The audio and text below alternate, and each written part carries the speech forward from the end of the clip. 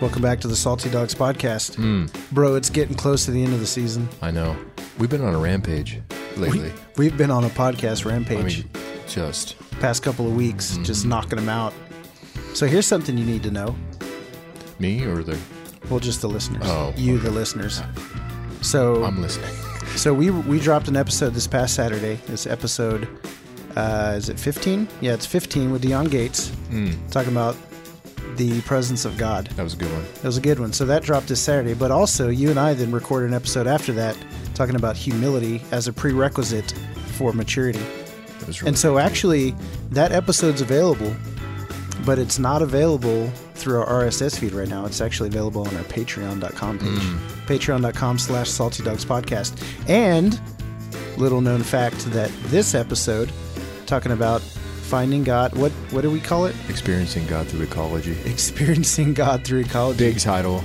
It's actually not, well, people aren't going to know this until afterwards, but here's the point, is that we're doing early releases on some of our episodes. Nice. And so people who choose to support the podcast through patreon.com can actually jump on and get early release stuff.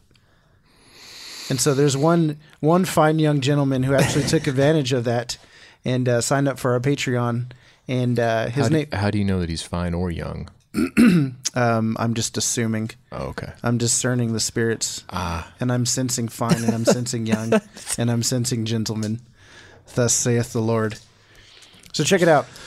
Caleb, one of our patrons, here's what he says to us. You don't know how much the podcast has an impact on my life, and it means a lot to me. I'm regularly advocating for you and sharing how you impacted me to my family and friends. Looking forward to, in the future, continuing to share my story with you and future supporters. Thanks for everything, Caleb. Ballin', Caleb. Caleb, Casey has a wish for you.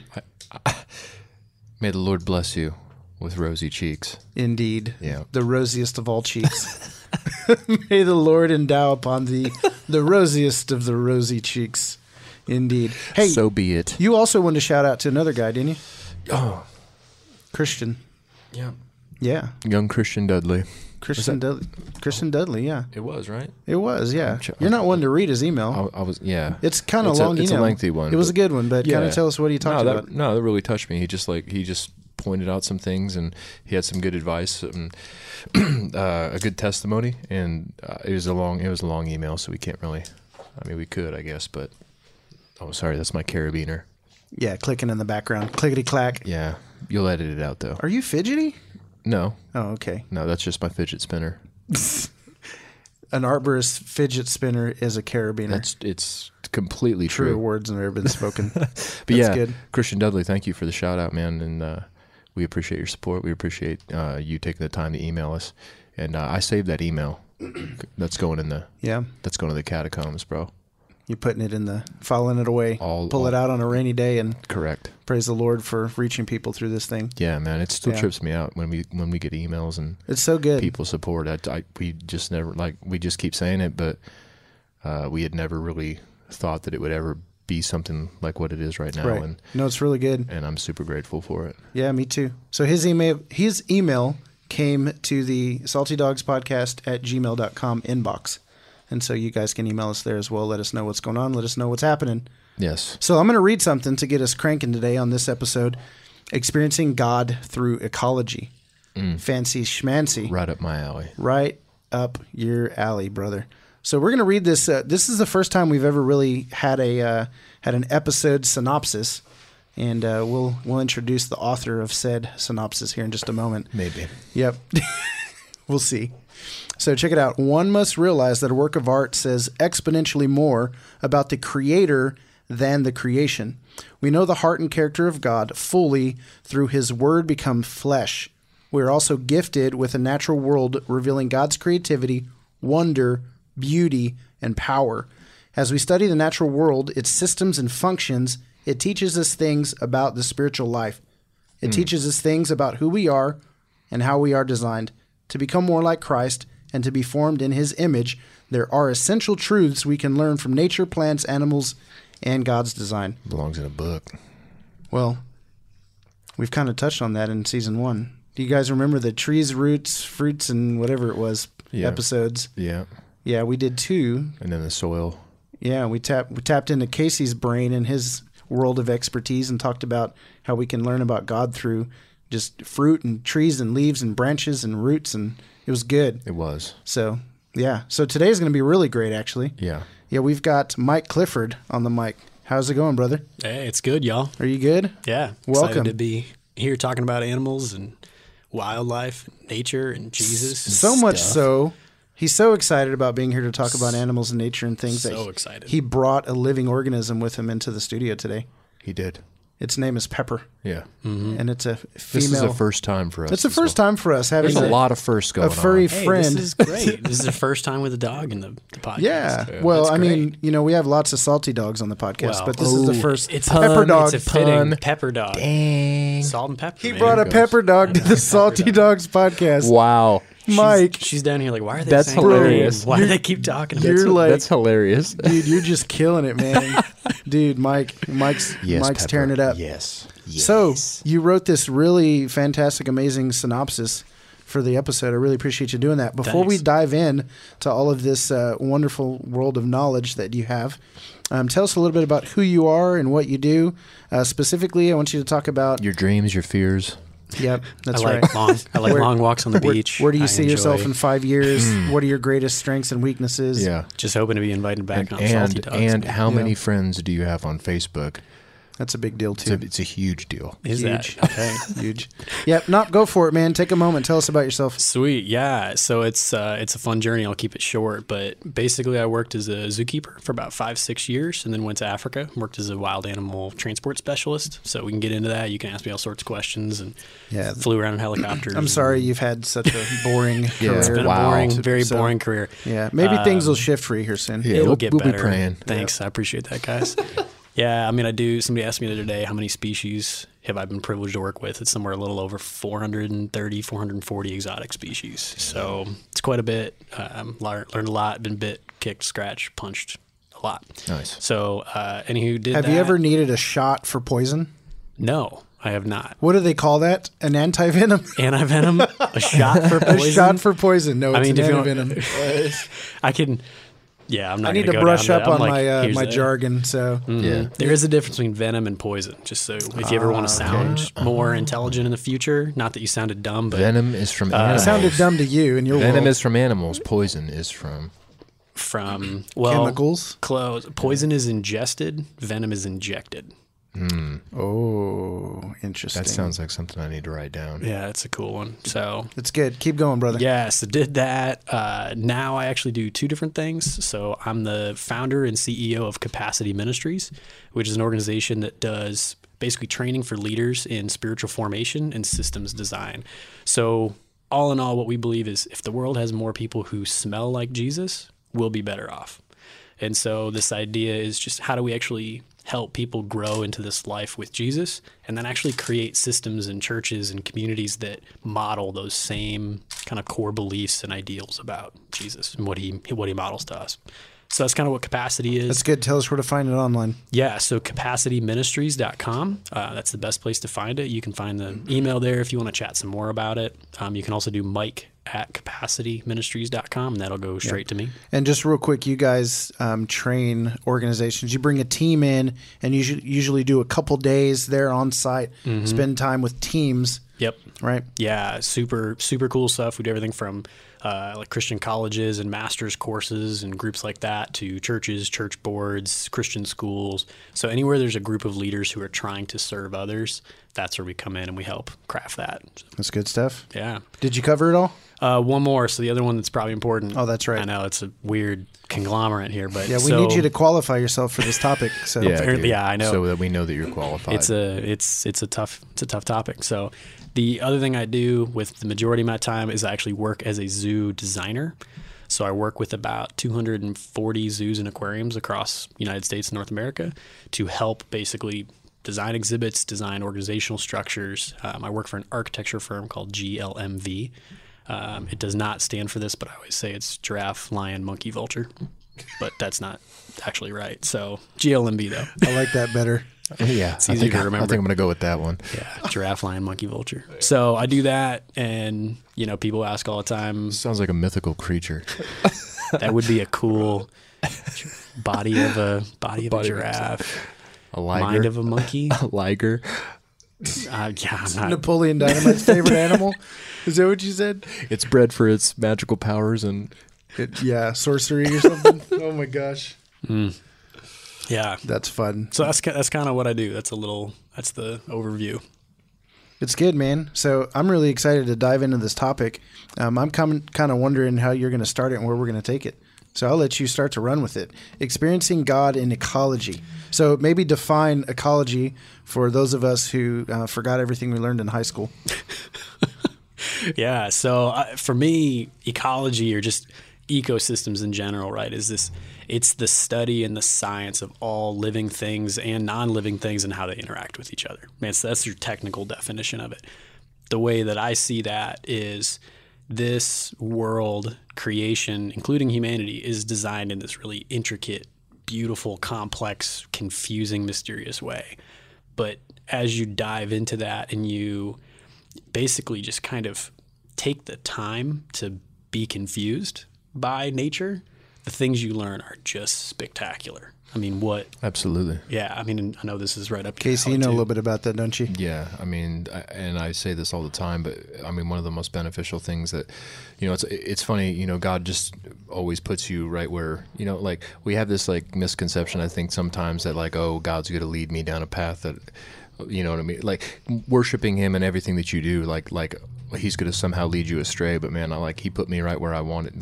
But it is honoring to him. But for me, it's been the most rewarding and and the best thing that could have ever happened to me. You know what I mean? Is that I found my function, through, as vocationally as well as, but the things that I've learned just from climbing all day and being in nature all day, I mean, being up in a are tree. some of the most profound things that I've ever learned, and the most moving that I've ever learned as well. And it's just, it's interesting to see that, and what does it say? Is it Job, or it says, look to the earth and it'll teach you all things.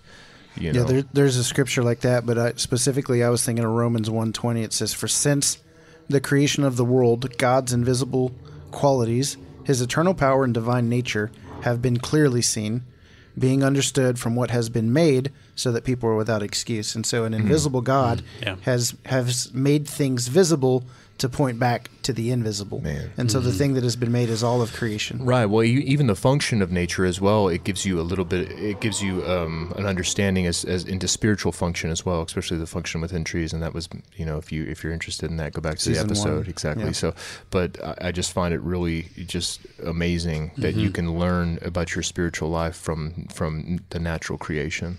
Yeah, absolutely. I mean, I'm already just like 10 things want to key in on what you were talking about, but you hit on vocation a little bit, and that's something a lot of people ask me is, why do I work in a zoo design firm? When there's all these other things that could go on.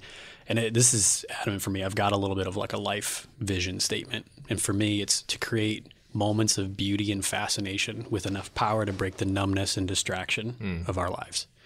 And I Say that again. Yeah, I'm not going to quote it the same way. Okay. But I'll try. So basically to create moments of fascination and beauty with enough power to break the numbness of the human experience. Wow. And so I think that there's something to be said for, so I'm going big culture, not necessarily ecosystems here, but we are just distracted. I mean, we are bombarded by stuff and technology and things, and they're not bad in and of themselves. Did we just become best friends? We may have just become best friends. Did we just become? Okay. Can we stack our beds on? There's so much room for. Yeah, that's right. Okay, keep going. Okay, keep right. going. But anyways, we're gonna have too much fun. Okay, so you find humanity, especially the Western world. I mean, I think that resources play a big role in this, but you find ourselves just keeping ourselves distracted. And we know in all the zoo work with zoos, there's a big drive to get people's hands back in the dirt. Yeah. Like nature play is kind of the big theory behind it. There's a great book, can't remember the name of it, but I think it's called The Last Child in the Woods or something. I think it's the title of it. But it's all about how we're moving further and further away from getting our hands in the dirt. Absolutely. And what we extrapolate out of that is humanity is losing our intimate connection to the actual world. And so I was just reading, I'm going all over the place. Hopefully it's okay. Keep going, It's just brother. interesting Okay. to me because we're essentially losing our connection with ourselves then, because we are made from the dirt. And Exactly. So, yeah. okay. And so I was just talking about Matthew Crawford's another great author. He's there's a book called The World Beyond Your Head. It took me like a year to read it. The thing is thick. Dense. It's dense. Yeah. I'm not a good reader, but it took me a long time to read that anyways. So one of the things that he says I don't read too good. I don't real good. I don't read well. I'll articulate that better. But anywho, so one of the things that he says is like, so much of the work that we do in society now is we don't actually get to see a direct result. So it's kind of mental, and we're removed from the actual effect. And so he has this great quote that I'm not going to get right. But he says, unless we can have an effect on it, we can't learn to take responsibility for it. Right. And so he talks a lot about why working on a motorcycle is important, why gardening is important, why are these things. And for me, with an ecological tilt, I'm like, get your hands in the dirt. See how the dirt actually creates something. Mm-hmm. And I love, I'm with you, man. Nature, I think at this point, nature teaches me more about God than anything else I encounter. Yeah. It's not the only thing, but it teaches me a lot. And I love it. Gardening has become probably my biggest spiritual discipline. Because what you get to do in gardening is set the environment, plant the seed, and wait. Well, brother, gardening's not a traditional spiritual discipline. No, it's not a traditional spiritual discipline, but Jesus seems to talk about it a lot. Yeah, he sure does. Yeah. So, weird. It's like you guys have done this before. I know. Finishing each other's sentences. Glad we're taking a break. Cute. It's not you, it's me, Jason. That's funny. Oh, man. So, yeah, you just get this, our world. That's where that mission statement comes from. The reason I do my work with the zoo stuff, this is a deep passion of mine. That's why I'm there. It's not to figure out where to put a 2x4. That's what the architects are for, right? What I get to do is zoos, AZA accredited zoos, so Association of Zoos and Aquarium Zoos, see over 180 million people a year. That's more than all professional sporting boards, nice sporting events combined. So if we can help to build something that inspires and fascinates and compels somebody with curiosity and educates, right? That's all part of that movement. If we can do that, I actually believe that's what God cares about. Yeah. And that's what I do. And, so it all kind of infuses into this movement. Yeah. It's good stuff. Casey, what are you thinking? He's like, why are you looking at me? Yeah, I've been rolling with it. What are you thinking? I just find it interesting that he talks a little bit about gardening, because I've done some gardening. I'm sure you probably have more of a green thumb than I do. As a matter of fact, mine's brown, not green at all. But and it's not from the dirt. I know, right? My so dumb. Hashtag dad joke. My my garden this year was the worst it's ever been, but I also neglected it the most I've ever neglected it. And there's all sorts of freaking spiritual implications just by that and that alone. The fact that the garden needs tended, but not only that, it's when you start getting down into the science of all of that stuff, and you're testing pH levels on your soil, and you're making sure it's good, and you have to get that soft loam or whatever it's called, and it's got to have good. The soil has to be such a texture or such a mixture that water seeps into it very easily. Porous, yeah. It needs to be porous, right? I start thinking about all that stuff, and it's just there are all these little things, and just that entire process it's so detail focused, and there's so many little intricacies and little things that you can do to help infuse nutrients, and where you place the plants and how much sun they get and how much. It's unreal. It's man. crazy. Yeah, it's unreal, and it always, nature always leads me back to the mind of God. How could you possibly have come up with this? Can you imagine? And it causes me wonder, right? And so with nature, like you said, wonder, it should cause wonder, because I believe that science has this tendency to tell us that because their theories semi-explain something that for some reason that explains that there is no God, you know. And but when I read those kind of books, or when I read those kind of things, or when I'm in, when I'm studying for my ISA exam, I'm like, man, like all of this points to a God, like a creator, a design. And if you can, man, a fool says in his heart there is no God, not in his mind or anything else. In his heart that there is no God, and to me, to look it blatantly in the face and deny that, man, that's like denying Da Vinci existed when you look at his paintings. Oh, well, this just came out of nowhere and blah, blah. We can explain, the way that was painted and the paint that was used and everything else. So therefore, there was no artist. Painting, and then one day there was a painting. Yeah, exactly. Exactly. Yeah. And so, but it always serves me to come back, it serves to move me back to the mind of God, man, like just the omniscience and the power and the majesty, when you see all this on display, and we're destroying it, leave it to human beings to take something and destroy it, man. It's just, it kind of seems that that's our MO.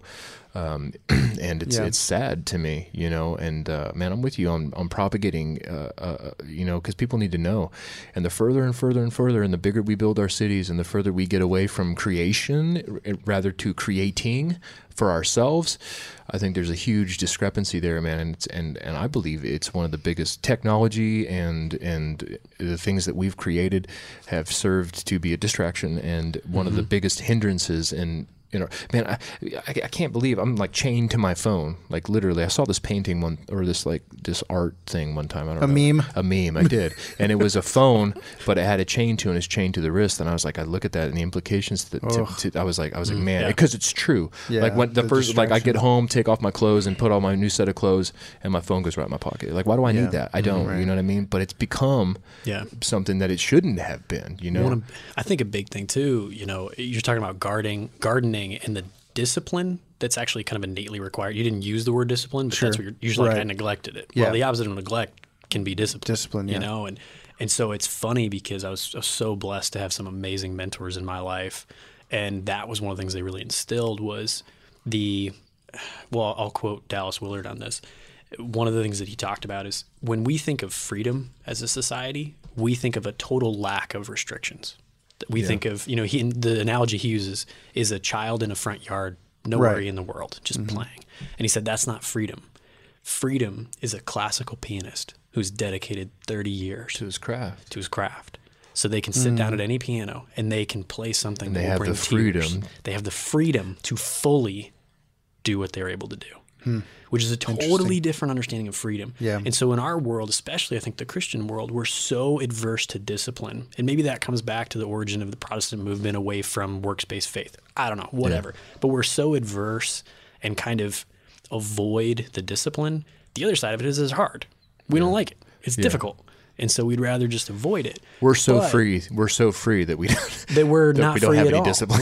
We're completely kind of like what you're saying, free from discipline. Our idea, in quotes, right? Our idea of freedom is actually chaining us to that which is not real. Right.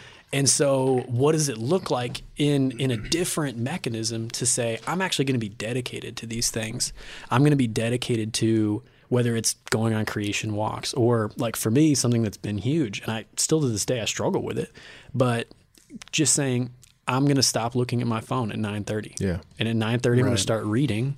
Yeah. Or Netflix has been an issue for me at points because I like even if you're watching nature shows. Hey. But so even little things like there's freedom, There's freedom. Yeah, freedom and grace. But it's so funny because I'm in the midst of this right now with just sleeping patterns. Like sleeping patterns make a huge difference. Circadian rhythms. Yeah, and so for me, it's saying, okay, I'm going to dedicate myself to not looking at a screen. Because, we even know the biology of what a screen does to your eyes, the blue and your light, mind. Like, it's just not good, right? So I'm going to be dedicated to not looking at that so that when I wake up in the morning, I've had a good night's rest. And the first thing I think of in the morning is, hey, Jesus, let's go work together. Right. Like, in that, instead the days of who that I don't emailed me do or that, texted me overnight. And I think that plays a huge part because that's honoring God in everything that you do, right? Like, hey, let's go work together, right? And I get into that sometimes too because I was in this really weird like state where my career, you know what I mean, I was so obsessed with it that I was neglecting other areas of my life, and those areas began to suffer. And it wasn't until like I let go of ego, you know, wanting to be the best tree climber in the city, well then the region, well then, you know, competing and like just doing all these things. And it was where, you know, I just said, you know what, I'm going to give this to you, and I'm going to enjoy this with you, right? So I'm going to invite you to enjoy this with me, because this is what I was designed to do. I mean, I'm telling you, man, this is what I was designed to do.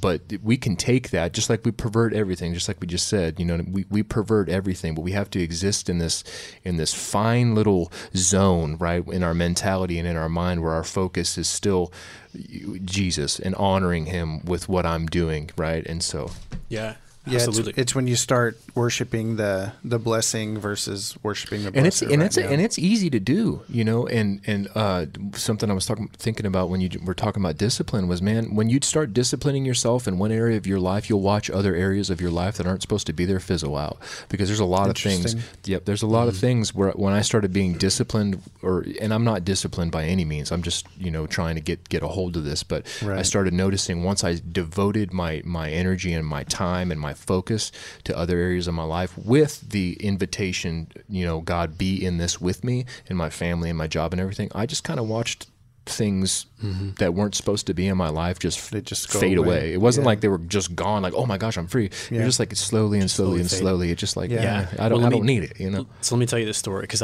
you're actually hitting on a change method that we use called indirection. So indirection. Does it have to do with ecology? I was actually just thinking that too. I'm like, as a good facilitator, I need to bring the topic back to ecology. Hey, he's moving, man. Let's do it. I mean, I can go. I've got 25 notes on this piece of paper already. So if you want to go back to ecology, we can go there. I would love to. But I got this other story. I want you to school us, brother. Yeah, I want you to school us. I like where the Spirit's leading us. Man. Okay, all right. So the indirection, right, is this theory that this is the best way I know how to explain it. If you wanted to become a better baseball player, did you guys play baseball growing up? A little bit, but I sucked. It was on a tee when I was hitting it. Okay. So. Any other sports we can do? Soccer? Just talk about. I was swimming. Okay, baseball. let's just do base. I was a swimmer. I actually can't swim. That's just a I'm fun sorry fact. to hear I that. failed high school swimming. I was the only one in my entire class. Wow. But you still can't swim? It doesn't go well. I mean, like, I don't float. This is the thing people don't understand. I'm just gonna I gotta voice this here now that we're there. Like, I just don't float.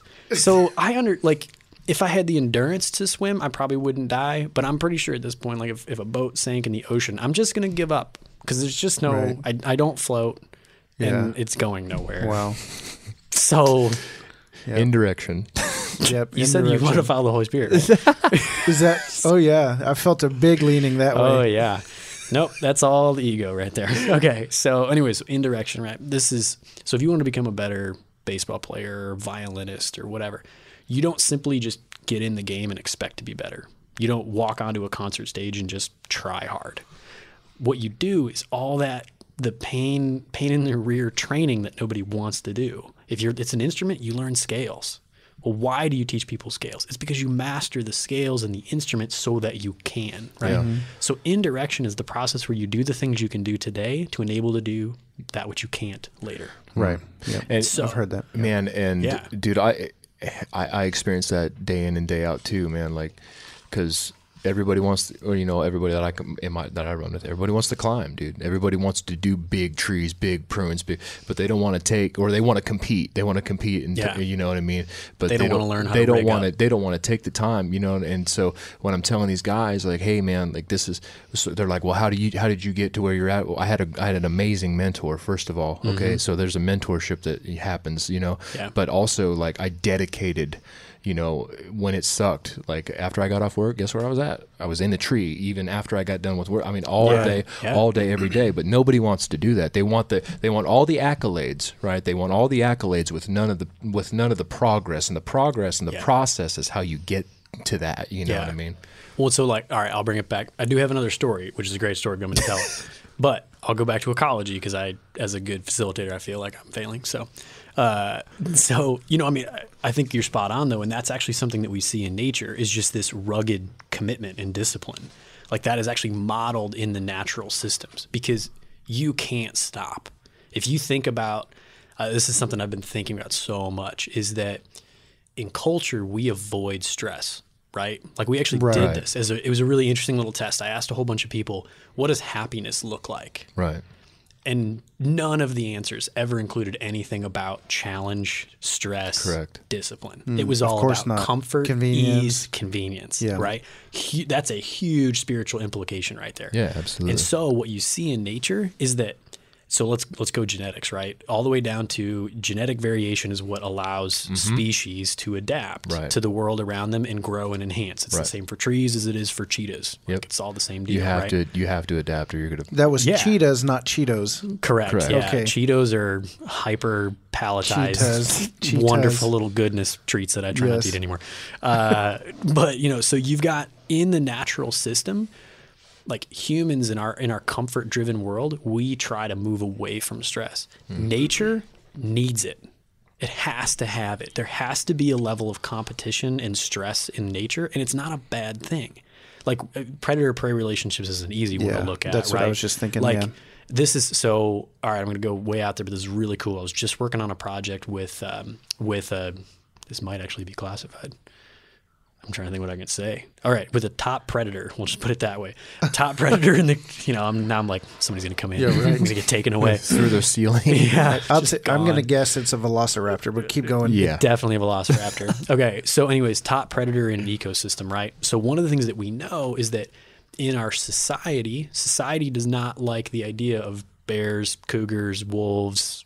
If you go to Africa, it's lions, it's caracals, it's cheetahs, right? We think they're bad. But actually what science tells us is that top predators, like sharks is another really good example, right? Society hates sharks. Yeah. There's less than 6 shark attacks, and I use that in quotes because it's a really loose. That doesn't even mean to be considered a shark attack, there does not have to be a bite. Okay. It just has to be an encounter, which is, that's a whole other thing. Anyways, okay, so what you get is in like sharks, wolves, bears, cougars, whatever, they're the top predators.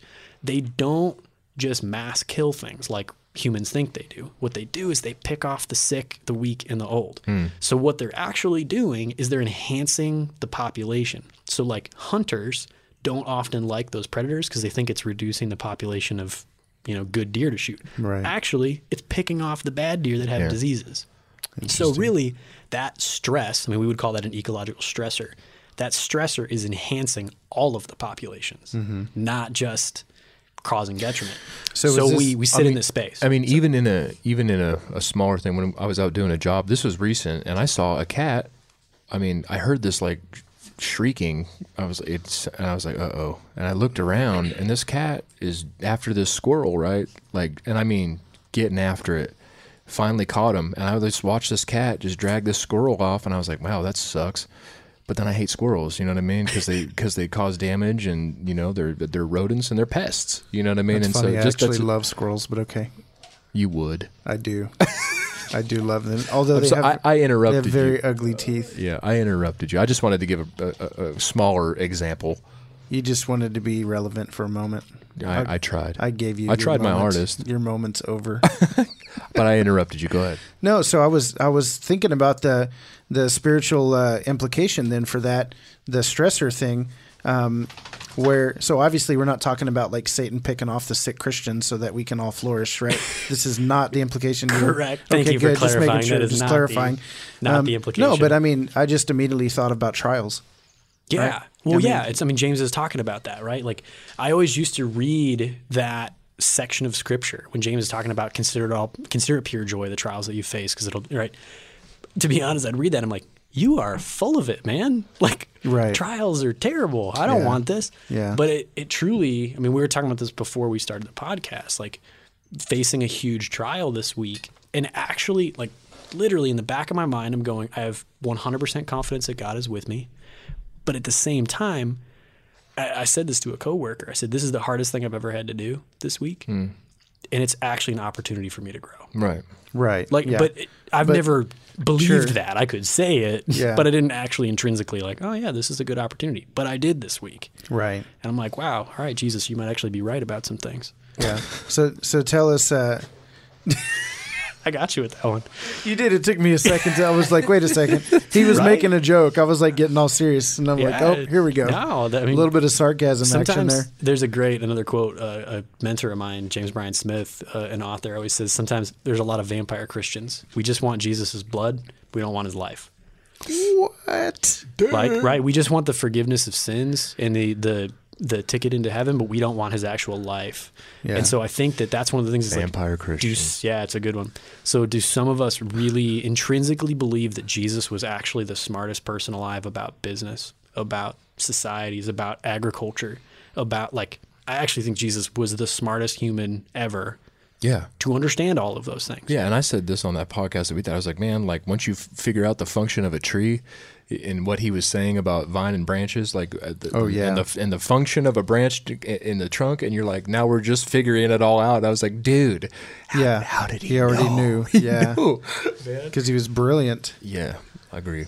Yeah. Mm-hmm. So you were going somewhere else, and I took you on a down road. I don't remember where I was going actually. Oh, that's too must bad. not been God. I'm probably not on the same wavelength as you two at this point in time. I really think y'all are in your own little world right now. Yeah. I feel like that sometimes. Remember that one with Dion and Jamal, where I just had nothing to say. You were just quiet the whole time. I couldn't do anything, but you guys were just flowing. You guys were like, hey, so ain't you got something to say? I'm like, man. He's like, no, I actually don't have anything to talk about. So that brings up a really good ecological point to help there you here, go, right? There you go. So no, truly, this actually is a really cool thing. So in ecology, we talk about niche, depending on how you want to say it all the time, right? What role and function does a living organism play within an ecosystem? And that's a huge, I could get into all sorts of really, really cool stories about how conservation is done versus what they call adaptive ecology or adaptive conservation. And there's some really cool stuff in there. But basically, for a healthy ecosystem to happen, you have to have all of these different roles met. Right. Yeah. Right? Yes. And so what's cool is now the scripture's coming. Now it's going. coming in. So even if you've got you're sitting in a podcast and one of you has a lot to say and the other one doesn't, that's actually okay in ecosystem science. Because I'm fulfilling my role. Yeah. Right. Indeed. Mm-hmm. Yes. So you just the lesser of the two speakers. I live up to my role. But think about that. So make this connection for me, because you just brought something up good. You're talking about your role, right? So in ecology, in all these plants, these animals, river, everything, it's all there. It fulfills a role. And when everything's working together, that it's a healthy, functioning ecosystem, right? Maybe you can break down those different kinds of parts for us. But what I was going to say is, it just makes me think about the body of Christ. The church. And it's so, I'm about to get on one because this just drives me nuts sometimes.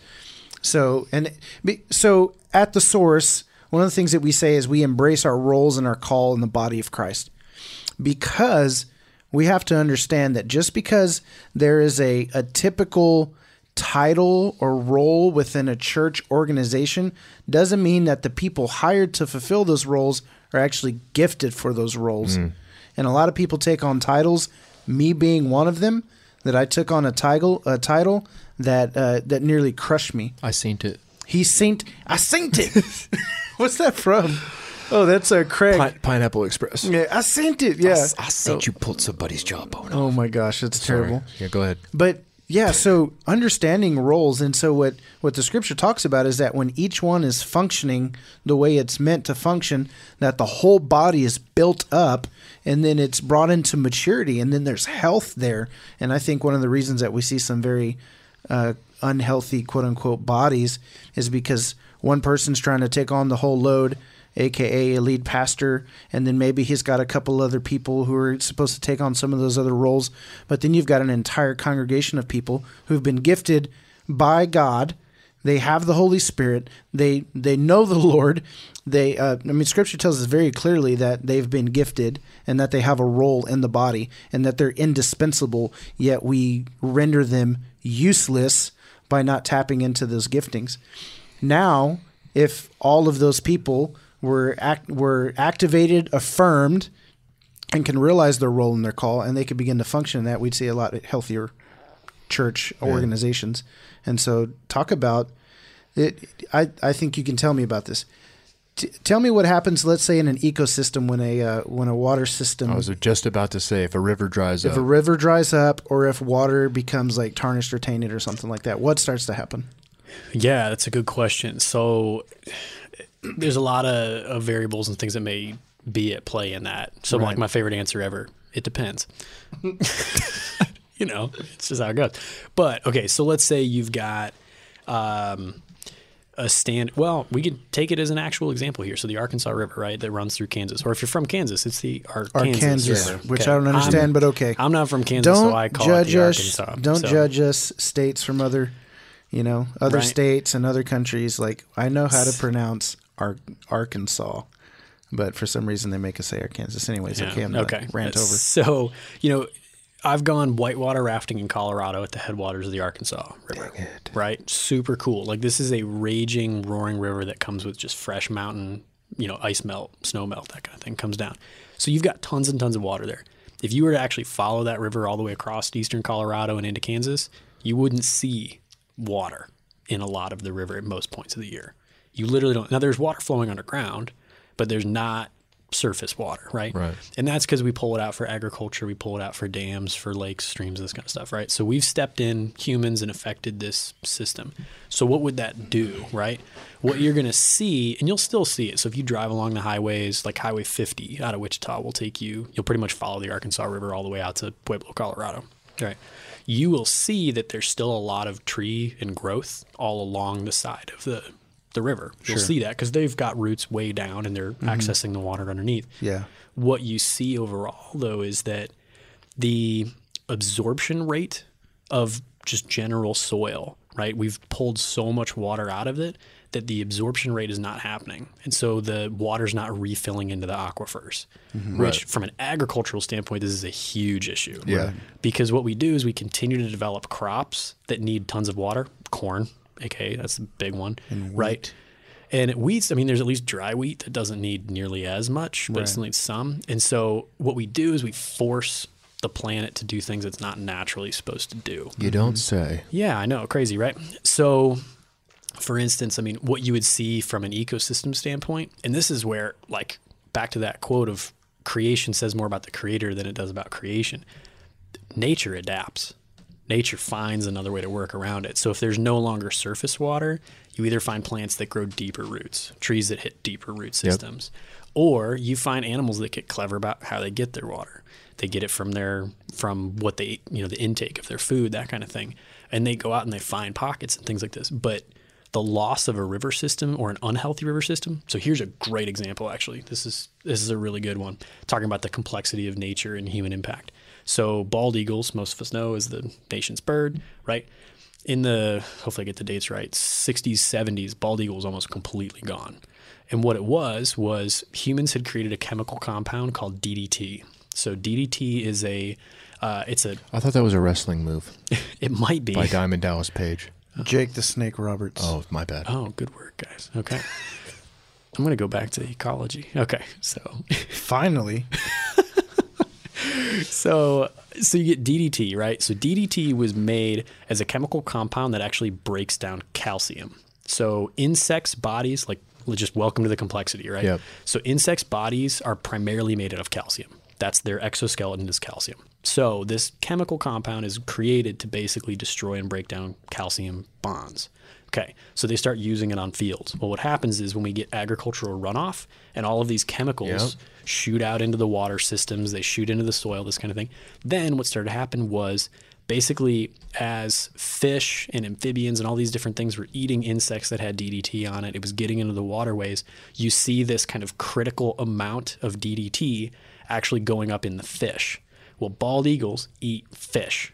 They basically eat fish and dead things. Carrion is the technical term, right? So that's what a bald eagle eats. Well, let's say one bald eagle in a span of a month is going to eat 10 to 15 fish. There's a rule in ecology called the 10 by 10 rule. So if there's a 1 times dose on an insect, that fish is going to have a 10 times dose. Right. If that fish has a 10 times dose, the bald eagle is going to have a 100 times dose. So that doesn't kill the bald eagle, but here's what it does. It destroys their ability to lay a functional egg because an egg is made of calcium. Wow. So Wow. you watch not only between hunting, but also with this DDT, you see this massive plummet. I mean, tremendous plummet in bald eagles. And then they went on the endangered species list, and we were able to recover them, and they're actually doing really well now. But that's, I mean, it's sad. so easy to mess up a system. And I think what's been cool is Jesus is teaching me a lot. Like, as I'm in the midst of working on all these, we were talking about it earlier, like I'm involved in some of these big conversations nationally about how we do conservation. Jesus is actually teaching me how to be compassionate, because people are making the best decision they know how at the time, generally. The issue is that it's more complex than we can fathom. And I think that that's an important posture, because it's really easy for me to want to get mad at a whole lot of people. And sometimes I think that's right. And sometimes I think they deserve it. But other times I'm like, I think they're probably operating from the best possible place they could with the information they have. And that level of compassion's I struggle with that, but I'm sure I would too. So here's your connection to church, right? I think if you think about a church group as a dynamic, complex ecosystem, which it really is, you've got a whole bunch of people playing different parts and different roles, right?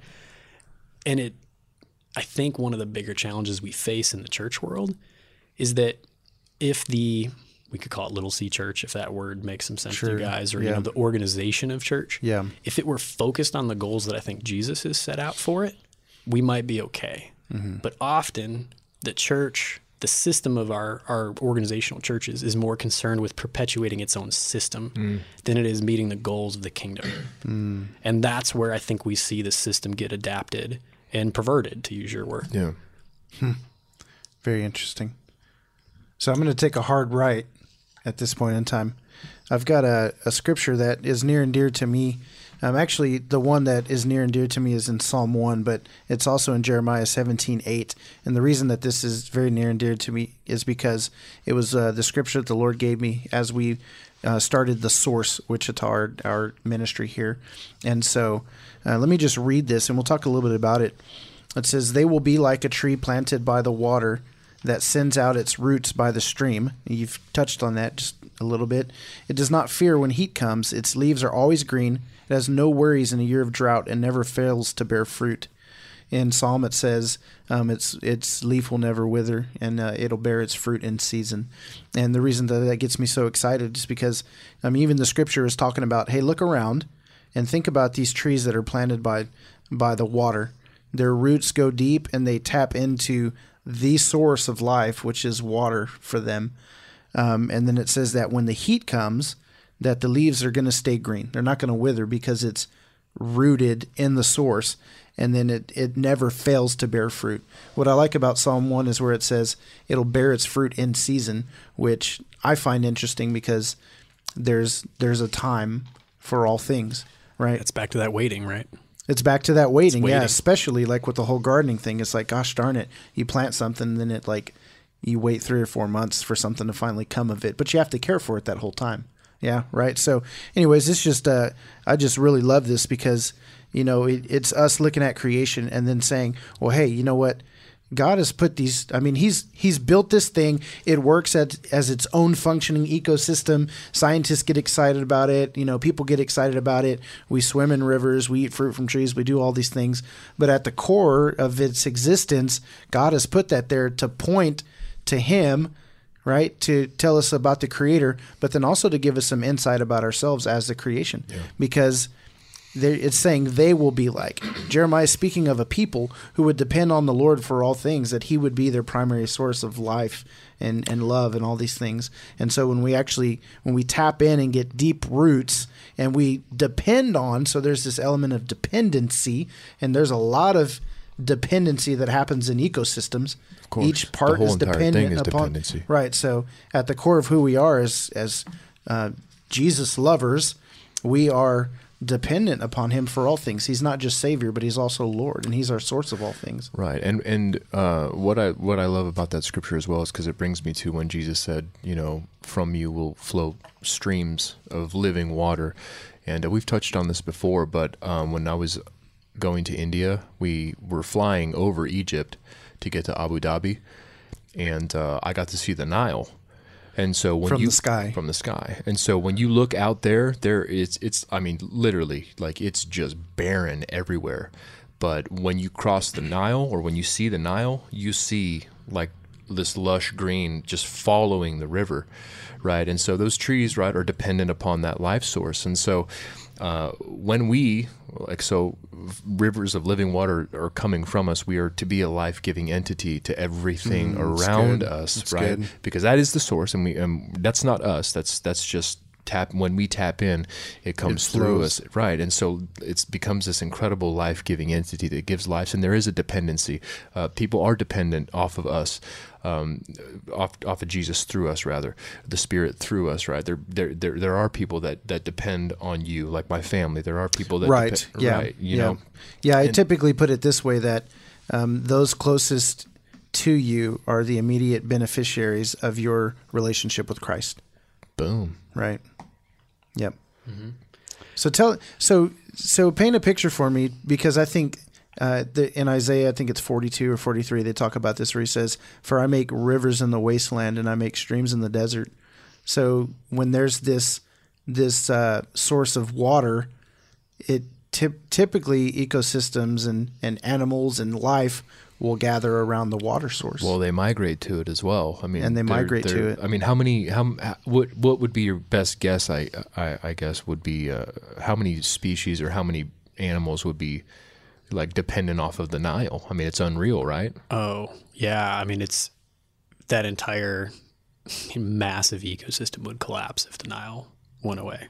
I mean, everything that it touches, and it's like I'm working with a group out of the Amazon rainforest right now, and they're seeing the implications. So they're on one of the last remaining white sands forests of the entire Amazon. I mean, it's really, really cool. It's a super microcosm ecosystem, and learning how the white sands forest got created has to do with thousands of years of movement of the Amazon pulling rock components from upstream and depositing them in this segment with like periodic floods and all. It's so incredible. I mean, real quick, tell me the name of that movie on Netflix that talks about the flood and the water. Is Genesis history. Yeah, well, it's not on Netflix anymore. Oh, it's not? I don't know what happened. Maybe they got a little bit too real for some people and they wanted it off. No, I'm serious. Have you seen that? No, I haven't. Wow. I mean, it's incredible. Is Genesis history. And I've looked it up, man. I don't know where I can find it. It's not on Netflix anymore, and the segments on YouTube are broken up and whack, dude. Yeah. But anyways, it kind of flows in line with what we're talking about with like deposits and different things like that, formations. Anyways, really, I just wanted to interject that if you can find that movie, watch it. It's pretty cool. That's interesting. Okay. Yep. So keep going. Well, so maybe a little bit off topic, but the scriptures you're referencing and kind of what we're talking about here makes me. So something that's been probably the most impactful to me is I think you see this theme in all of Scripture, Old Testament and New Testament, where it's God uses nature to give us an analogy and a picture, an idea of what his kingdom and life in his kingdom looks like, right? And then the beautiful thing is we see that in its fullness through Jesus. So it's the same intent God was after the entire Old Testament, but we see it in its fullness through Christ, which is just spectacular. That'll be a different podcast.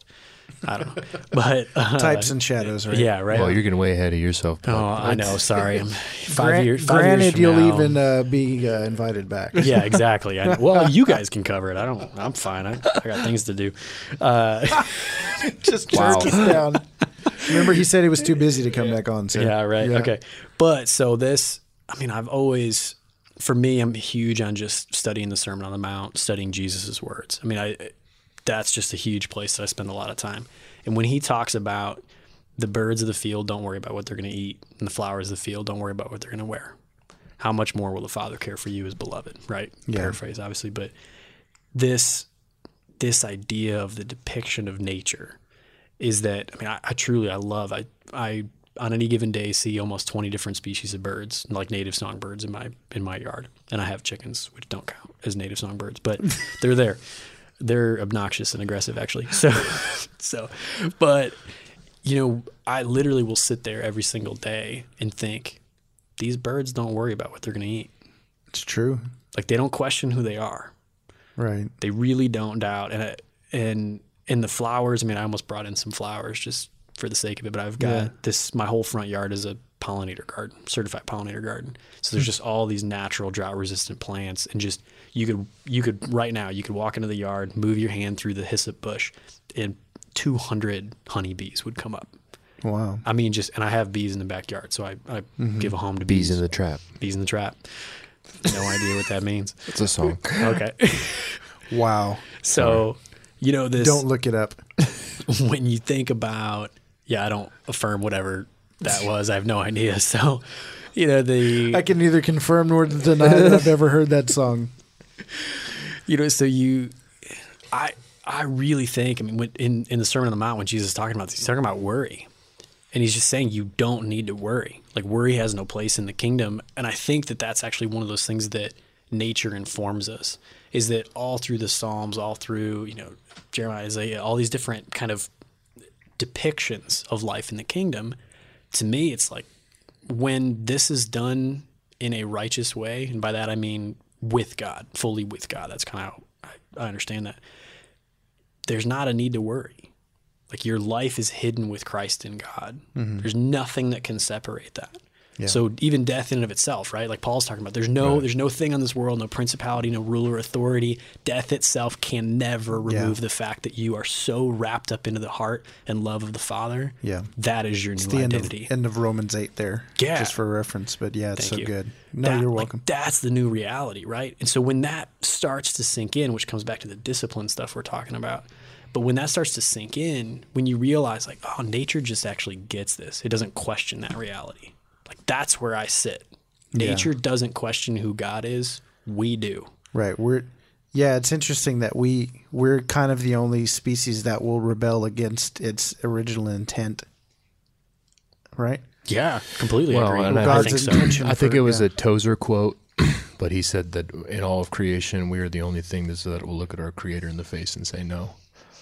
Yeah. I've heard. Ouch. Yeah, it's a great one. There's another quote, and I can't remember who to attribute to, but it says, "God's will is done in all places except for the heart of man." Yikes! I don't like that. But then we look at nature and it just does what it's supposed to. Yeah. Right? Isn't there's some scripture at the end of Job? He says, have you commanded? Did you tell? Yeah. Where were you at? Oh, right. So beautiful. So beautiful. Were you there when I laid the foundations of the earth? Where were you? Were you there when I defined the boundaries of the waters? Were you? I mean, he just goes. He just goes off. Yeah. Oh my God. And I love it. You're getting so jazzed up because this is like that. I love Job because it's, when I grew up, my faith experience was very judgmental, very legalistic. So if I would have read Job as a 13-year-old, 14-year-old, it was basically a litany of critique to Job. Yeah. That's how I would have read it. As I read it now as an adult, it's a passionate calling to something bigger. Yeah. Like, it's a compassionate, gentle, Job, were you there? It wasn't, were you there when I did? It was, were you there when I laid the foundations of the earth? Yeah. Were you there when I made the thunder clap? Right. And I moved the clouds aside? Were you there? And then you have to get to the end when he's like, this is who I am. Yeah. I've got you. Like, I love you. What are you worried about? Yeah. Like, that's the calling in Job. It's not a condemnation from God. It's an education. Yeah. I mean, and then what you were talking about too, right? Like, I'm utterly convinced that if you could somehow get every person to just sit outside for 15 minutes a day without their phone chained to their wrist, right? Yeah. And just sit there and teach them to be curious. Like, you don't have to look at much. Look at an ant. I mean, I'm genuinely serious. Like, and Proverbs will say that. Yeah, like, just consider the ant. Even listen, man. Listen, be curious. I mean, I loved it the other day, and you got to just cut me off because I'll just keep going. But the other day, I found a chrysalis. So, right, like when caterpillars go through metamorphosis, they turn into butterflies. Okay, so the intermediate stage is actually called a chrysalis, not a cocoon, just to be technical. But so I found, just venom. Yeah, poison. I knew that already. Venom poison, yeah. So it's called a chrysalis. So I found this chrysalis, and it had fallen off the plant. And so I took it, and I wish I still had it with me. It has emerged at this point, and there's a butterfly somewhere in the world that I helped to not, it's alive for some part of me, I guess, whatever that's worth. But, you could hold this chrysalis and the little guy actually went back and forth. Mm-hmm. Like you hold it because he's alive. He's in there. And of course, in his mind, he's like, what's going to eat me? Yeah. That's probably what's going on. But the intricacy and just, even looking at the shape of this thing was fascinating. Mm-hmm. And over the days, unfortunately, I was out of town when it actually emerged. Yeah. But as every day went on, the chrysalis went from a deep green to actually transparent. Right. You could see the future butterfly inside of this thing being worked into what it was, a swallowtail. So if anybody knows anything about butterflies, it's just this. It's a really large butterfly. Oh, wow. It's beautiful. Yeah. And it probably, I think my guess was it's a black swallowtail. So it's this jet black color with these vibrant blue and orange stripings along the edge of the wings. Mm-hmm. It's gorgeous. And so to think that thing just came out of, and you're like, I could just look at that for an hour. Yeah. But you're intrigued, but you should be. And here's the thing, like, people need to understand, number one, that God is not boring. God is not he's not a boring being. We've made him boring. He's certainly not boring. And so if you can look at the intricacies of, the chrysalis and this butterfly and be amazed, well then, you're getting more of a deep understanding of God. And just think about, I don't know if you've ever watched one of those shows like on what is it? Gosh, I can't even think of it. Discovery Channel. Like Planet Earth. Planet Earth, Dude, Planet like Earth that. was awesome. Planet Earth is amazing. So I watched something one time that was talking about that 70s show. No.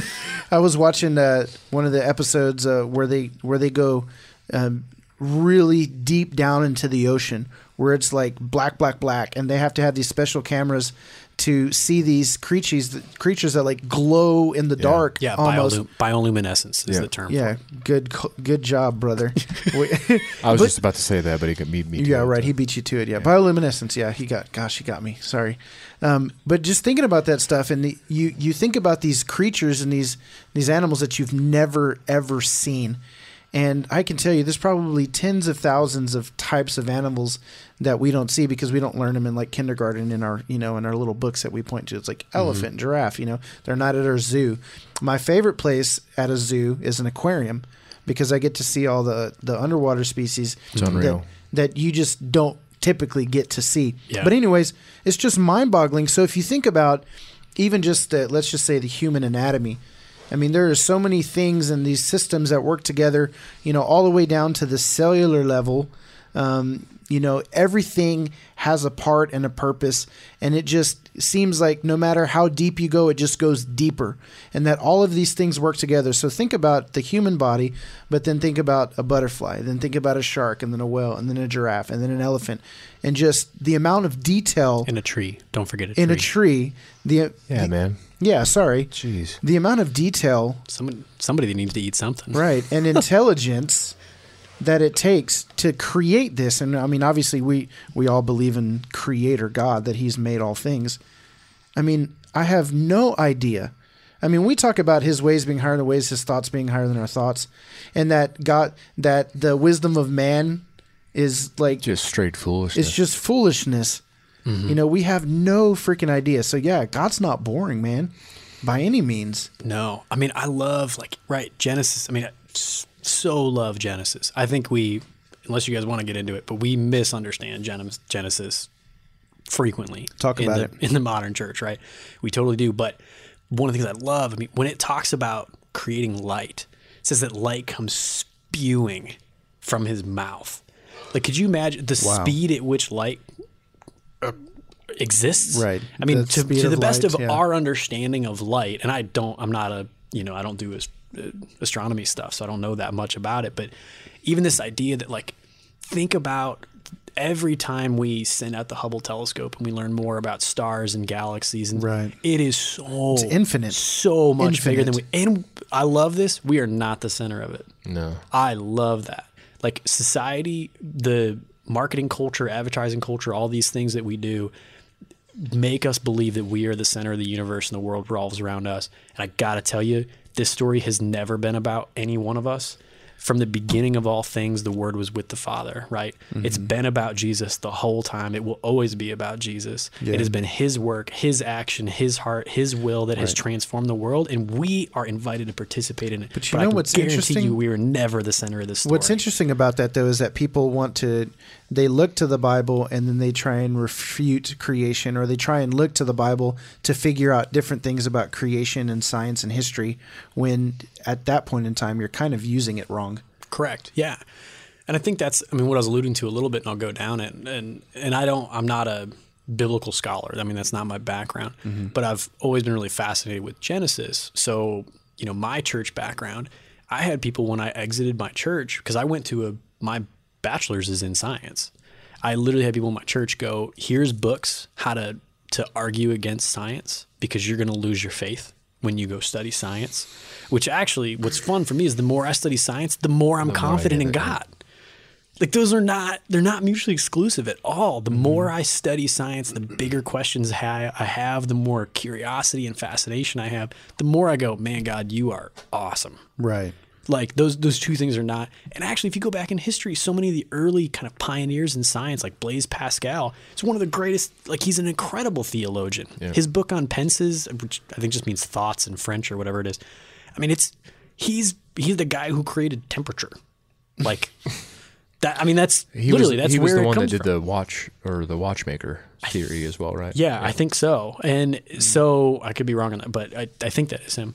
You've got, like, if you go back far enough in history, pre the scientific revolution, you actually saw that it was Christians who championed.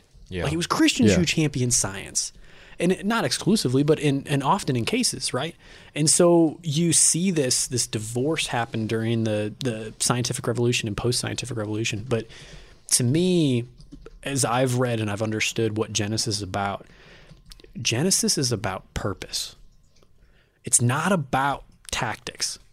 We want to read it and say, oh, okay, well, so God created these things in this many days and he did it in this way, and this is how he lined up the carbon atoms in order to... Honestly, the readers of Genesis, that was not their concern. Frankly, the writers of Genesis didn't know that there were carbon atoms. Yeah. Like they were not concerned with that. What they were concerned with, and again, this is where I wish I was a little bit better of a biblical scholar, Old Testament scholar, but I've had great teachers, so hopefully I can paraphrase. The words that are used for create, the literal Hebrew word that's used for create, is only used in Genesis, and it's exclusive to God creating. Mm-hmm. The word means to create for a purpose. Interesting. Not the tactical creation, which you see later on, like when they're talking about the tabernacle and the temple. Right. That's a different word. That word means like to build. Right. To build something. Yeah. So in Genesis, when they're talking about creating, I think the better understanding of it is God gave purpose to this. Wow. That is beautiful. It's interesting because it says the spirit was hovering over the water, the void. It says there was a void, but then he injected purpose into that void. And isn't that just indicative of what he does to the heart of man? Yeah, right. Well, and it's funny because so at a very face value, right, everything that science would tell us about the order of operations of things doesn't actually line up in the creation story. Yep. It doesn't. The sun and moon exist after light. There was light. Right. So in our framework, right, like human mind minus the inspiration and reality of God, light comes from stars. How could we have light prior before to the stars? sun? So what God is saying is that actually turns out life formed because of me. Mm-hmm. Mm-hmm. So like I kind of just want to be guys, source. Stop. Well, it's just not. Come on. Well, then even in Revelation, I think it's in Revelation where it talks about that he'll be among his people, right? They'll be his people. He'll be their God, and there will be no need for a sun, S-U-N, because he will be their light. That's really interesting. So in Genesis, we get an image of that, and then in Revelation, we get an image of that. So here's a question for you guys, because I don't know enough about this, but I've been starting to think about it more. So Revelation, right? My Christian cultural understanding was at some point in the world, this rapture will happen, and we'll all be like exited to a new world that's somehow perfect.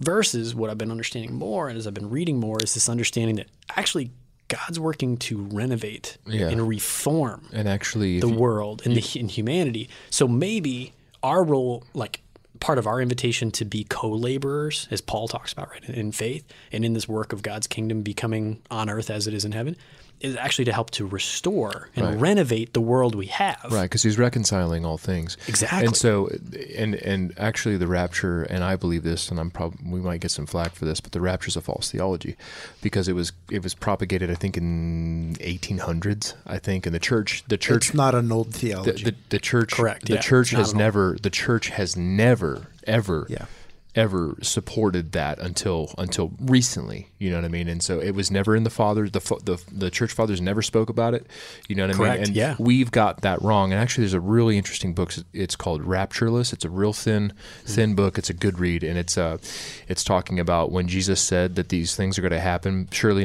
some of you will not die until these things happen.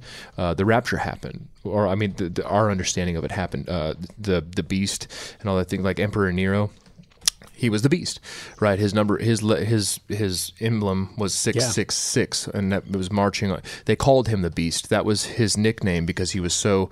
And he was brutal. He was so brutal, right? Yeah. And so I think we have a huge misunderstanding of rapture, and I mean, I'm going to go so far as to say that it's a false theology. But you're right, absolutely right. You're right. He is reconciling all things to himself, right? And and I totally appreciate that theology. Like I'm not quite set on what I think about all these things. You know, I'm still searching through that and praying through that stuff. But I think at a core, the rapture became an essential element of the fear-based gospel. Right, absolutely. Right. And so, and that's the key on it is we said, okay, sinners we in the can, hand of an angry God. Angry God, right? angry God, Which always makes me sad. Throw this in there. Jonathan Edwards, right? Gets such a bad rap. If you read anything else from always Jonathan good. Edwards, it's amazing. Like the dude is a brilliant, wonderful guy who loves Jesus. And like we just read the one sermon, which like, I mean, here's the deal. And that was right? so localized too. I think Yeah. they think that he was just like so fed up with that particular congregation. Yeah, which like here's the deal, right? I don't think we understand this, but if you read a lot of the letters in the New Testament, I don't think they're that far off, because either Paul or whoever is writing them is like, guys, stop being dumb. Yeah. Like, please stop being stupid. Yeah. Don't do this, do this. Like, he's being direct because contextually they're not following, they're not understanding their life and identity in the kingdom. So it just perpetuates, but it's, you know, something that we do in capacity ministries often is we do this little, it's very short, but what's the history of the church? Because where we find ourselves today as a church did not happen overnight, right? It's just like ecosystems. It's all development. It's adaptation after adaptation after adaptation. So what happens is you see the church now is really a result of like post-1950s Western evangelical theology, which is all about you individually. Right. It's about what happens if, you know, and this is the line, right? If you die tonight, where will you go? Yeah. Oh my gosh, yeah. And I love Dallas Willard. I'm going to quote him again. He says, I think there's a better question. If you didn't die tonight, where would you be tomorrow? And what he's saying is you would abide in the kingdom. Therefore, set aside all these things and take on these things, right? Like Paul's language is adopting his is because you are this. Therefore, you know, and I'm trying to think of Colossians 3 and I'm blanking on the exact quote, but for you have died and your life is now hidden with Christ. Therefore, put off these things, put on these things. Your identity is fundamentally new. Yeah, that's good. I want to hit on something before we get rolling, because we kind of started to get into it and I was getting really excited about it. Just this thought process, because you were saying, man, get your hands dirty, get your hands in the dirt. But then you were talking about, you know, going out and just sitting outside and watching birds. And, you know, Casey spends a lot of time in the trees, and I don't spend too much time out in nature per se, but, you know, some of the things that I've learned to really enjoy are like sunsets. And like, I now just love when it rains, you know, I just love the cooling effect. But I typically hate the hot weather. And so when it rains, I love it because I know it's going to cool everything off. and it's kind of like a breath of fresh air for me, so to speak. And it's a time to just kind of relax. Like the rain comes, and there's not really anything you can do. You just chill out. It's not like you can go about your business, especially with Casey. Can't go about his business when it's raining. Sure can't. So you're kind of forced to rest, right? I'm gonna need you to toughen up. I know, really. And I just think that's so amazing. But even just having a garden, like when it rains, I feel like it's nature saying, "I got you." Yeah. Like I don't have to get out there and turn my hose on. Like, but anyways, just this whole thought process of enjoying nature around you and finding God in it. It reminded me of the scripture that says, "And behold, the glory of God of Israel came from the way of the east, and his voice was like a noise of many waters, and the earth shined with his glory." That's Ezekiel 43:2. It just reminded me of a time where I was in California, and I was laying on the beach down in San Diego, and I'm just listening to the waves, and then I'm thinking to myself, take that sound of those waves crashing, and then like layer that on top of each other, multiplied like 1,000, and that's like the voice of God. It's not the voice, but it's like it. And if you've ever been near a waterfall and you just hear the water just crashing, imagine that's kind of a taste of what the Lord sounds like. Yeah. And so nature and creation just has that, just all over the place. Like I climbed a mountain in Colorado, or hiked a mountain, and it wasn't a 14er, but it was like 13.4 or something. And you get to the top of those mountains, those peaks, man, you get on the pinnacle and you look around, and it is absolutely unreal. It's crazy to think about. Yeah. I always think about to myself too, like before I came here, I was thinking about the hymn, "This is my Father's world." So for me, I'm going to steal this discipline from another brother that I learned, but he said every day he sings and or prays a hymn. Because like I'm fine with modern Christian worship, but I really prefer hymns. I think they have a lot more depth in their lyrically. Yes. Lyrically, you're one of those guys, huh? I'm one of those guys. Yeah. So, but I was thinking about "This is my Father's world," and that's so much of the language in that song is about all nature sings and round him rings, right? And this idea that, what if we actually believed that if we walked out in our yard and we were quiet, even in a suburb, right? We can still do this. We walked out in our yard and we were quiet and we heard birds chirping and we heard grasses waving and hitting each other. And what if we actually thought that's worship? Like that is God intended, God designed worship at its finest. Because creation is doing creation what it's is meant to do, praising the Father, and right? Creation back to groans the for Creator. this. Yeah, it's so amazing to think that like we've just, and I think that comes back to the connection like you're talking about, is we step further and further away from being connected to nature, and yet nature is just this amazing, complex revelation of God. And I this was a Louis Giglio thing I heard a long, long time ago, but he was talking about space and he was talking about science and all these things. You might know what I'm talking about. And he just goes, he's like, I'm pretty sure God's sitting there going, go ahead, make a better microscope. See what I got. Like, come on, learn some more. Like, let me show you. And I really think that God's basically like, you have no idea. Yeah. You want to go? True. Like, let's go. This will be fun. Let's go. Let's go check this out. Well, we're certainly advocating for nature walks and tree hugging hippies. If you ask me, mountain climbing, all that fun stuff. Yeah. Take a vacation. I'm gonna summit Mount Baker next year. How big is that? Pretty big.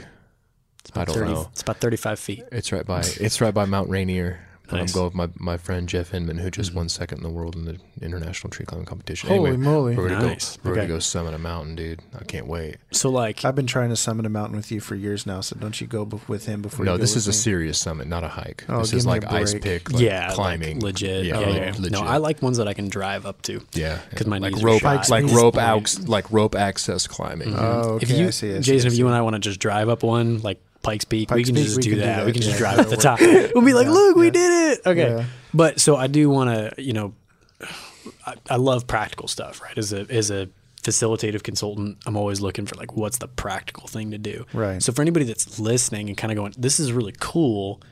What do I do? Like practically, what do I do? I don't care if you live in an urban setting, you live in a country setting, doesn't matter. One of the absolute best practices or disciplines I could recommend is go find a spot, a park, nature somewhere, go sit. If you're willing to do 4 hours, do it. If you're willing to do an hour, do it. Whatever it is. Personally, I would recommend you actually pick a spot and you do not move. Like creation walks are cool. They're really, really good. It's an awesome way to do and be curious about stuff and see things.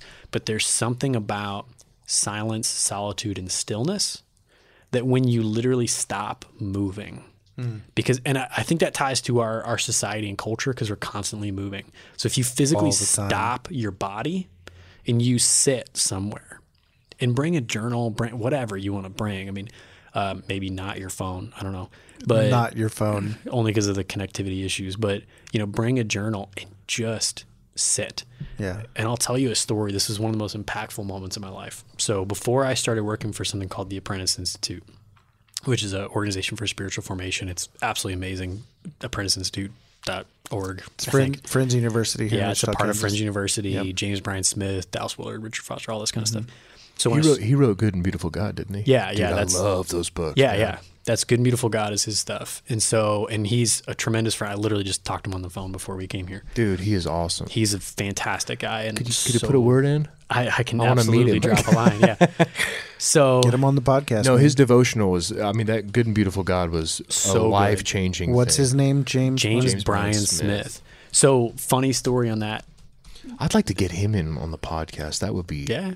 I can probably help you with that. Okay, cool. They just started a podcast, so we'll just tell them we'll cross-promote it. We won't drop the name now until we get them on. Okay, cool. So anyways, I think I lost my train of thought. You had a really good story. I had a good story. Yeah. Okay, so before I got the job at the Apprentice Institute, in prayer, I'm like, man, before Jesus started his ministry, he went 40 days in solitude. So I said, I'm going to do 5. And I brought food. I copped out, but I brought food. So just to be fair. So I went to Oklahoma, went to something called the Wichita Mountain Wildlife Refuge. So it's really cool. Most people don't know that there are Wichita Mountains. People that live in Wichita, there are Wichita Mountains, but they're in Oklahoma. So I went there and one day, and this is just, I felt really compelled by God to do this, right? And so I've been reading all like the Desert Fathers and Church Fathers and this kind of you're stuff. Speaking my language, yeah, man. We're going to hang out. We should go climb a tree. I'd love to learn how to climb a tree. I will teach you. That'd be awesome. Sweet. I'll teach you how to tackle a gazelle. Nice. You guys really did just become best friends. We just became best friends. You want to make sure you're careful when you catch a gazelle. Yeah, real careful. Yeah. So they have horns, antlers, things that hurt. Okay. Anyways, we could tell some story. I've got an awesome story about getting stuck in a container truck with a bunch of hartebeests. I don't know if we have time. We can go back to that. Okay. I'll just drop that for any of the podcast listeners. Like, I've got so many stories about having my butt kicked by things. That could be a Patreon account. So anyways, okay. So so before I started working at the Apprentice Institute, felt really compelled to go do this like 5 days in solitude. So I went down to Oklahoma, and on this particular day, it was really just me and the dog. that's what it was. And so I sat on this mountain called Little Baldy in Wichita Mountain Wildlife Refuge. I got up there before sunrise, and this is not an exaggeration. I sat there until the sun set. I didn't move. And it was one of the most amazing experiences of my life. Dude, most people would go nuts. Absolutely insane. But this is, and it's not glamorous, because this is what I love about silence and solitude is in society. If you're like, so here's what I did, they'd be like, well, that was unproductive. Right. Or boring. Yeah. Like, well, that was really dumb. Entertainment. You wasted an entire day doing that. How did you entertain yourself? I didn't need takes to, some right? Discipline, man. But so this is the best part. Like, I love this. This set such a huge trajectory in my life. That's why one of my favorite reasons why I love this story was, really feeling like Jesus is with me in this entire experience and the Holy Spirit's with me. And he's just kind of saying, you don't have anything to prove. Right? And so we haven't really talked about my backstory a little bit, but that legalistic performance-based background, all about be better, be the right thing. And honestly, what that did was it taught me to hide the stuff that I did wrong from the church so that I didn't get caught. Yeah. That's what it was. And so in this space, I went to this mountain, I climbed this mountain. It's 4,500 feet. It's not a big mountain, right? But I climbed this mountain and I sat and did nothing. I accomplished nothing for an entire day. Yeah. And in that space, at the end of the day, after accomplishing nothing, right, no performance, God said, so I still love you. Yeah. It's so good. I've never left you. Yeah. I'm right here. Like, you ready to go take this on? It's going to be hard. We don't know, like, you don't know what the next steps are. That's okay. Yeah. Let's go. It's good, man. Life's I remember beautiful. I have a story similar to that, but obviously not similar. Similar, not similar. But I remember, so marriage is typically a tough cookie. Casey wouldn't know about that. No, I don't know about that. But I remember, so I was very performance driven. I got to produce. I have to do. I seen it. I was better at doing than at being, right? I had to do to be, as they say.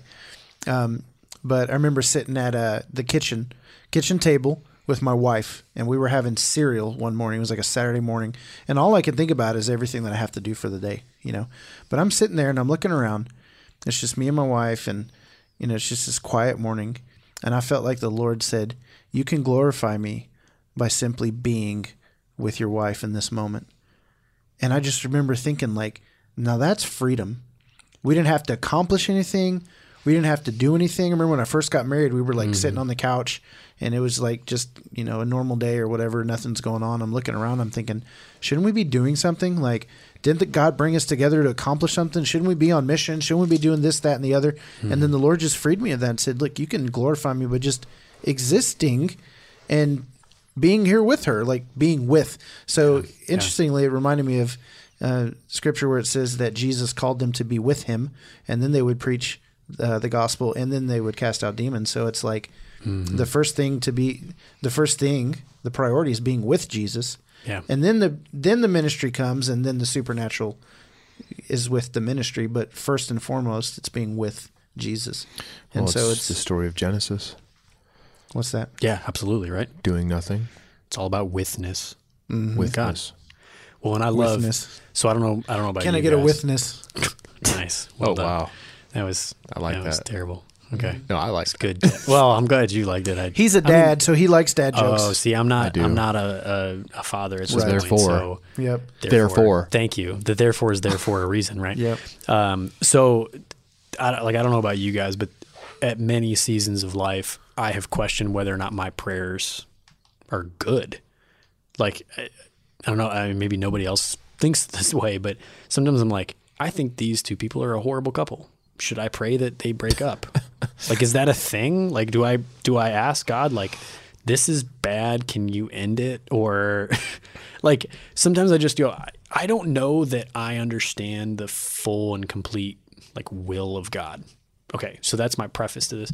What I don't question is John 17:20, where Jesus prays on behalf of every one of us in the garden. That's right? a deep one. For unity.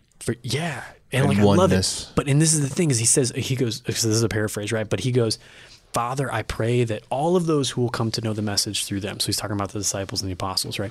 All of those who will come to know the message through them, I pray that they would come to know you as I know you. So he's speaking about intimacy, right?